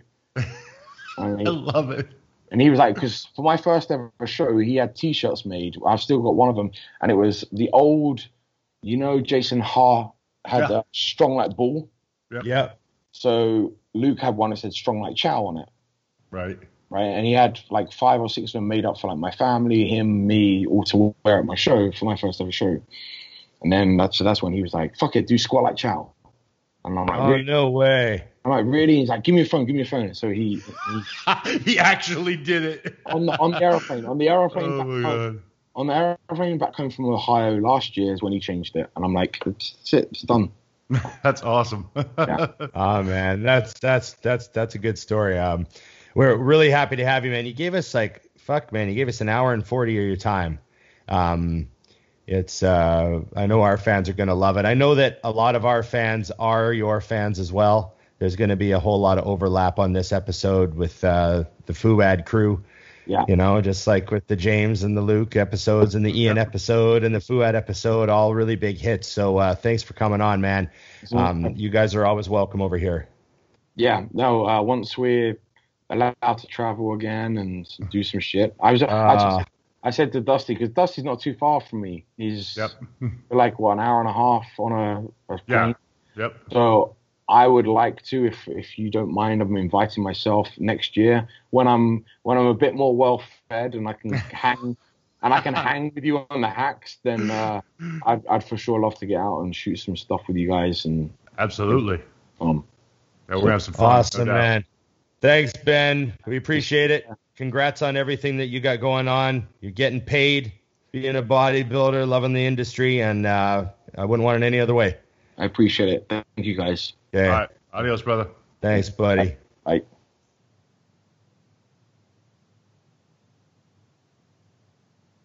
Boom.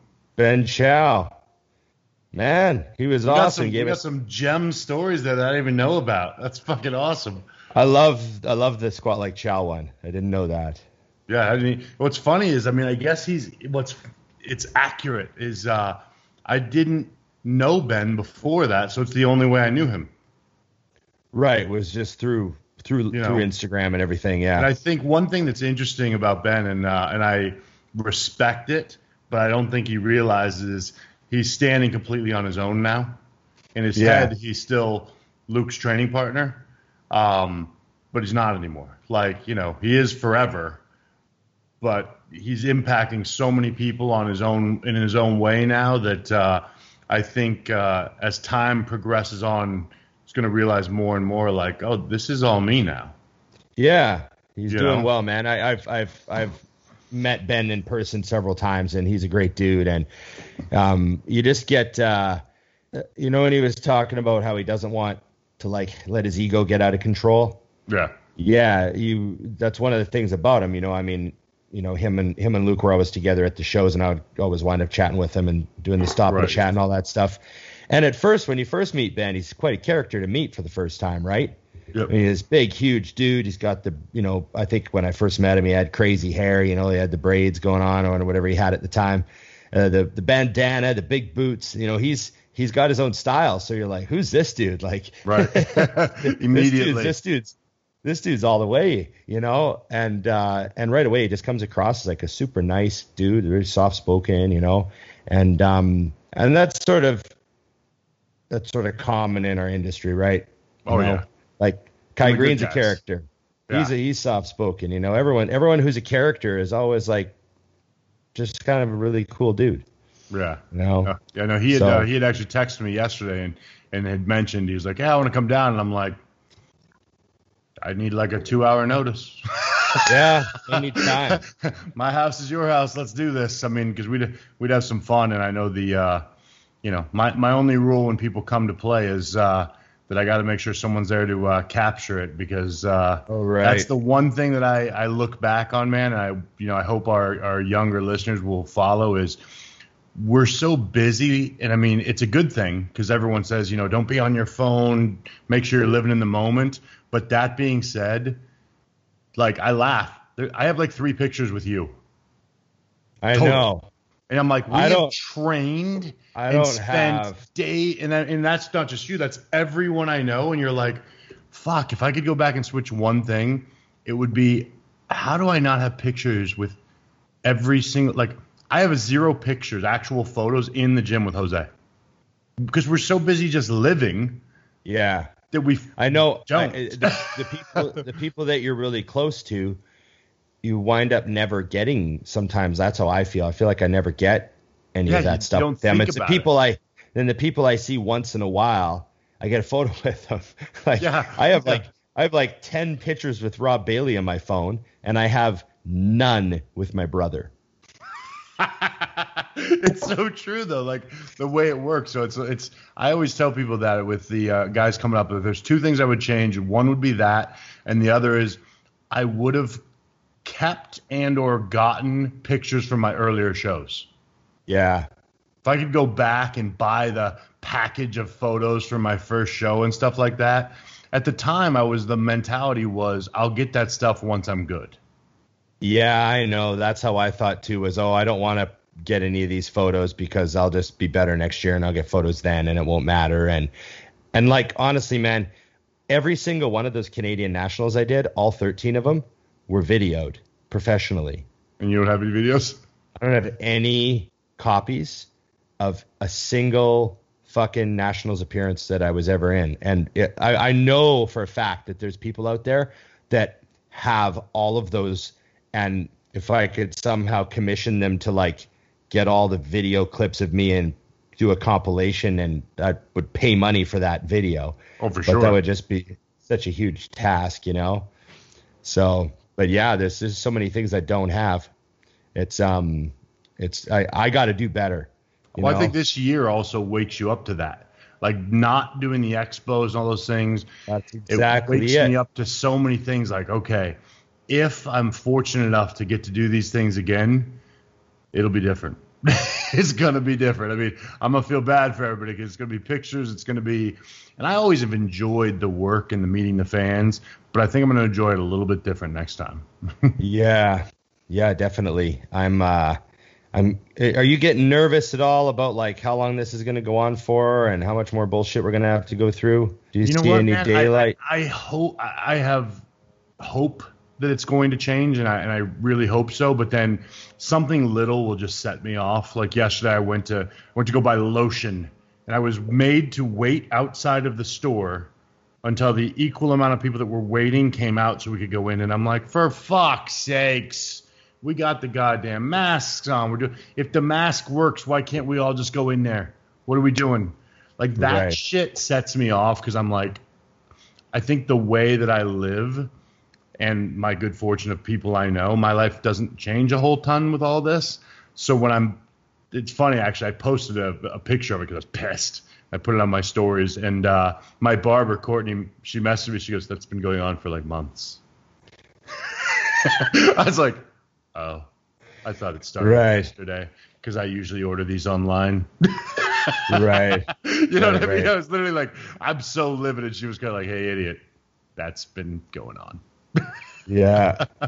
You know, no, so it was funny. I feel very spoiled. I mean, obviously there was a lot of stress and panic when the businesses were shut and, you know, back in March, April, May there. But, you know, for the most part, my life has kind of gone back to completely normal. Mm-hmm. And there's days when I think, man, like, you know, it makes me a little bit nervous. Right. It's like too good, you know? This stuff feels really good. Yeah. So just kind of hoping for the best. I know some people are fucking, like, isn't California still nothing's open? Like, what are they doing? They opened, and then it's funny because I'm going back to Metroflex in a couple weeks. Yeah. He just won his court battle with his classification of his business. Yep. So he's in a good spot. But just to give you an idea, so San Diego, which they're not in San Diego County, but that county, they just opened all the restaurants and gyms and everything a couple weeks ago, and they're closing them again on Tuesday. God damn. You know, now that's not him, thank God. But I saw that, and I was just like, you know what you do when you close a restaurant? You do, well, all the damage, but you also spoil a whole cooler full of food. Like, which is you know what I mean? Like they don't realize how much damage they do to a restaurant when they close it, how much it costs just to force them closed for any length of time whatsoever. It's absolutely brutal. Plus you close a restaurant, and then what do you think? The wait staff and the busboy and all those just sit around and wait for their job to come back? They go get a different job. Yeah. And then you go to open, and you don't have anyone to work for you. It's fucking nuts. I went to a real nice restaurant last night, and it was kind of one of those things where you're looking around and it's not busy enough. Right. Because everything's changed, and people don't have $300 to go to dinner, and it's just one of those things where I'm enjoying it, but I was kind of looking, going, number one, I'm fortunate, but number two, it sucks because usually there's a wait, and you know what I mean? I said reservations, but I mean, it's slammed in there. I'm in a restaurant at 7:00 looking around like, huh. Yeah. So that I know no one in there is making the money they usually make, and, you know, it's just crazy. I'm trying my best. I've changed my outlook to just be like, hey, it is what it is, and we'll get through the other side at some point, and every now and then I have my breakdowns when I'm just trying to get in the Bath and Body like any man's man does, you know? I need my lotion. Okay. Do you want to do any questions at all? We've been on a long time. No, I mean, I think there was one thing I wanted to cover real quick because it was something that popped up as soon as we got off last week that I thought was comical. Okay. So you know who Ashley Coswalter is, the bikini god? won the Olympia a few times. Yeah. Yeah, and she's won a bunch of shows. Where, long story short, she took a year off last year, had an eye issue. She's back now, and she's won her first show, and obviously got her Olympia qualification, and she did another one and won, and I think she's won a handful of them this year. And how about other pros are mad at her because she keeps competing and taking away their chances at going to the Olympia? Well, this is what we talked about the other week there, was how, like, that's how it used to be. She's just Flex Wheelering everybody. But and the thing is I laugh because it's like, hold on, so when the Patriots win a couple Super Bowls, should they take a year off? Yeah, Give you guys a chance to win the next year. Like it was such a funny thing, and I don't follow her. I'm just not. It's not my division. But I got wind of it through a friend, and I go look it up. And number one, she's a champ. She fucking hit it straight on. I mean, she basically said, I spent years losing, and no one cared, and I perfected my craft. Then I took a year off last year when you guys were all competing and I couldn't. And now I come back. If you want me to not win, then beat me. Yeah. And awesome. And then she even said, she goes, I also put up what shows I'm doing. And often there's 2 shows in one weekend. So just don't come do the one I'm doing. Do the other one. Right. But I really appreciated the way she took a stance on it. And I'm blown away because I think it goes back to what I talk about with people in this sport, how they're day one. They've never like competed and they're like, I'm going to be a pro. Yeah. But then it enhances because now you get to the top level and you have pros saying, and I quote, it's not fair. Yeah, that I'm absolutely in agreement. So here's what I would hope might come of that, because I actually don't like that only the winner goes to the O. Yeah. I used to like the top 3 guys from the big shows and all that stuff get to go. Or and it was even the top one and you were already into the second guy. And then there's top 5 at the Arnold. They had a couple shows where they took the top 5 and it made the Olympia really crazy. And it was just, I like those days. I liked having 20 guys at the O. Mm-hmm. But so maybe if someone comes in and just starts winning all the shows, they're going to go, fuck, we don't have enough people in the O, and they're going to change the rules again. Like, maybe this will help. Maybe this will help kind of reset how they do it. I just like the idea, too. Like, I mean, one thing that she put out that I thought was a strong answer was, I don't know how long I'm going to be able to do this. Yeah, and I love doing it, so I want to do it. And I think when you look at it like that, and I totally agree with you as far as they should probably look and go, wait a minute, we own the federation. We could change the rules today. Yeah, they should just start passing off. Change them. But because it's funny. Remember, I was just saying like 2 weeks ago, I was like, man, I wish guys would keep doing shows. Yeah, that's exactly it. And it's funny. So this is happening in another division, but the competitors are mad. And it just makes me laugh because I'm thinking, she got 2 arms, 2 legs, using weights, eating protein, taking everything that you're doing. Beat her. Yeah. Anyways, I just thought it was an interesting topic, and I find myself, without getting in my rants of last week, interested at the way that people look at things because I remember that Jose used to get that shit because he would do USAs and Nationals and win both. And then he'd go up a weight class and do it again the next year, and people were like, take your pro card and go away, and he's like, why? I love when people try to say it's not fair. Is that your gardener? Yeah, he's decided our show should end soon. And whenever, like, I always tend to side with the even if I wish the other person would win, if they say the phrase "it's not fair," all my alarms go off. Mm-hmm. And I'm like, oh, it's not fair? You thought that people had to give you stuff? Yeah. Okay. Wait a minute. So anytime anyone says this isn't fair, I always think, oh, fuck, okay, I got to really analyze this situation here, because that's usually not where I wind up agreeing. You know what I mean? Yeah, it's usually the end of the possibility that you guys could see something on the same line. Life is not fair. Shut the fuck up. Do your work. I don't care what whiny story you have about your situation. This is a reality of it, you know? So yeah, that's interesting. I didn't know that. I'm glad you brought that up. So go take a peek. It's interesting. And then the best part about it, of course, is, the fans That's are rallying. It's not fair that Dexter Jackson has 30 wins or whatever the fuck he has. Exactly. It's not fair. He keeps winning 54 and he's still better than the rest of us. 78 and still better. But anyways, yeah, it was just an interesting topic, and like you said, it brings up the "it's not fair" thing. It's like, well, it's not fair that Phil Heath was born with his genetics either, but it is what it is. Fair that he doesn't have to train arms. Yeah. So, at any rate, man, another solid week, and we got another guest next week. So, yes, back to back. Are we saying who the guest is, or we're gonna just wait? We'll wait. I like to leave them on the edge of their seat, but it's anybody who follows me knows I'm a huge fan. So this will be a good week for sure. Okay, looking forward to it. Thanks, Dusty. Thanks, Scott, in the background.